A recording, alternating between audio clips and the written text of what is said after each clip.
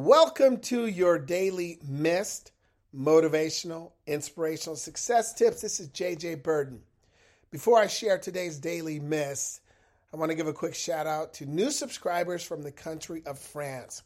We welcome you to the daily miss, and you got a little catching up to do. A lot of success tips I'm sure that you'll find some value in. And as a reminder to all those who are listening, I share in my earlier podcast, I think number 1, and it's either 20 or 22, just to kind of give you an overview of the purpose of these podcasts. It's not your typical podcast. I'm obviously not interviewing people. There is no music. I just keep it simple and sweet to the point. And it's because I had a friend who enjoyed listening to my success tips on the social media platforms and video, or maybe they were just posting. I was posting images with captions, but they encouraged me to just start a podcast and just share it, because this particular person said, I would love to listen to them while I'm driving in my car or I'm working out, or just conveniently tap into it whenever I want to. So that's why I started the Daily Miss. Like I said, I didn't want to do anything that's going to require a lot of time and energy. I got enough things pulling at my attention, but I've been pleased with the results so far. A lot of subscribers, and continue to share, and we'll continue to give you simple success tips to move you in the direction you want to go in. So this week, though, we started talking about perseverance, and we're going to continue discussing that the rest of the week. Perseverance, as I mentioned, is one of those go-to qualities that keeps you in position to persist a task, a goal, or something that is important to you, in spite of when you deal with FASCO moments. FASCO is the acronym I made up. It represents failures, adversities, setbacks, challenges, and obstacles. We all have these moments in our life. And so when you have that ability to persevere, it helps you push through them and stay on track. Now, some of us have it and some of us don't. Whichever quality or category you fit into, don't panic. You can develop it and you can continue to refine it. But it takes time. It takes patience. It takes practice. I gave you 5 tips to focus on that can help you strengthen your ability to persevere. I said it's about having a growth mindset, setting goals, practice self-discipline, embrace failures, surround yourself with supportive people. Now, if you go back and listen to Mondays, I break down each point individually and give you a little bit more explanation on how those help. But today I'm going to do something a little different. I've never done this on a daily miss. I'm going to give you a 3-part series here. And basically what I mean is I'm going to share a story in my life. It's one of my more popular stories I love to share in my keynote presentation, Seizing Your Opportunities. I love to teach from it. There's so many teaching points, but I'm going to break it up in 3 parts. So you get part 1 today, part 2 tomorrow, and then part 3 on Friday. And as I share this and as you're listening, I want you to think of 2 questions. How would you have responded as you hear what I'm about to share? How would you have responded in the different moments of this story?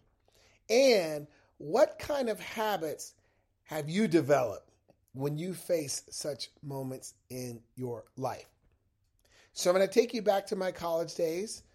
I went to the University of Oregon. I was there on a track scholarship, not to play football. I was not recruited in football, but I had a chip on my shoulder, even though football program said I was too small to play Division I football. I had a plan.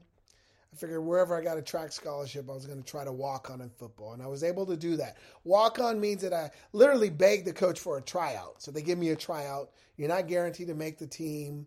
You do get a shot. In my second year at Oregon, I was able to do that, and I made the team, and I ended up running track and playing football the rest of my career at Oregon. But my focus was track and field. It was never football. I had a dream of making it to the Olympics. I was a very good long jumper. I'd won the Pac-10 championship my junior year. So going into my senior year, not only could I win the Pac-10 championship again, I had a chance to win the national meet, the NCAA track and field championships, And I had qualified for the 1988 Olympic trials in a long jump. So there were some opportunities there. And I had this plan to pursue those along with graduating too. Well, to my surprise, when the NFL draft came around, I was drafted late by the Cleveland Browns. 8th round, 216th pick. Long shot. I never expected to be drafted. I didn't have a great college football career. Matter of fact, I only had 1 touchdown. 4 years playing for the Ducks. 1 touchdown.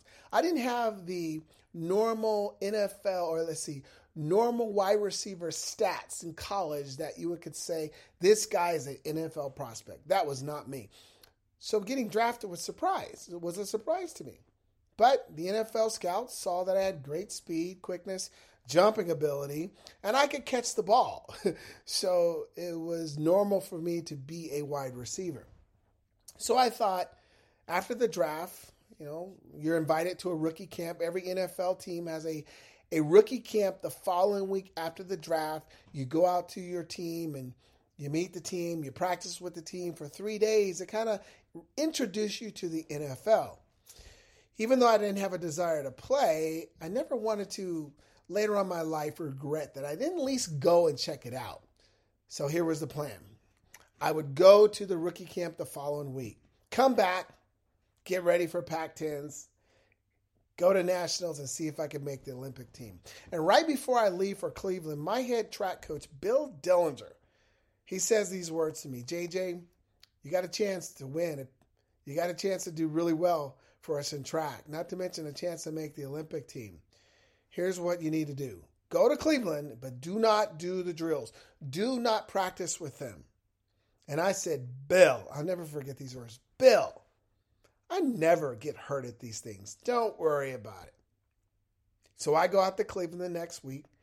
I practice the first day, have a great practice. I was even impressed with how I was performing against these athletes. Second practice, have a great practice. Even the head coach, Marty Schottenheimer, is like, man, this kid really can play. The third practice is going really, really well. I'm out running a route. The ball's overthrown. I go get it. I plant my left foot and boom! I hear this loud pop. I tear my ACL ligament in my left knee. ACL ligaments represents your anterior cruciate ligament, one of your most important ligaments in your knee. And I also tore my MCL, my medial collateral ligament. So to help those who don't understand how devastating such a knee injury is, it usually takes a year or more to get back to the point where you can play again. And within that year, you're probably 80%. You're not 100% for a while. And I had injuries during my athletic career. This wasn't the first. I broke my nose in college. I broke my finger in college. I severely sprained my ankle in college. But these injuries only kept me out for a couple of weeks. Tearing your ACL ligament, that, like I said, that's a year. You're out of here for a while. So this was my first real test of FASCO. This was my first real adversity.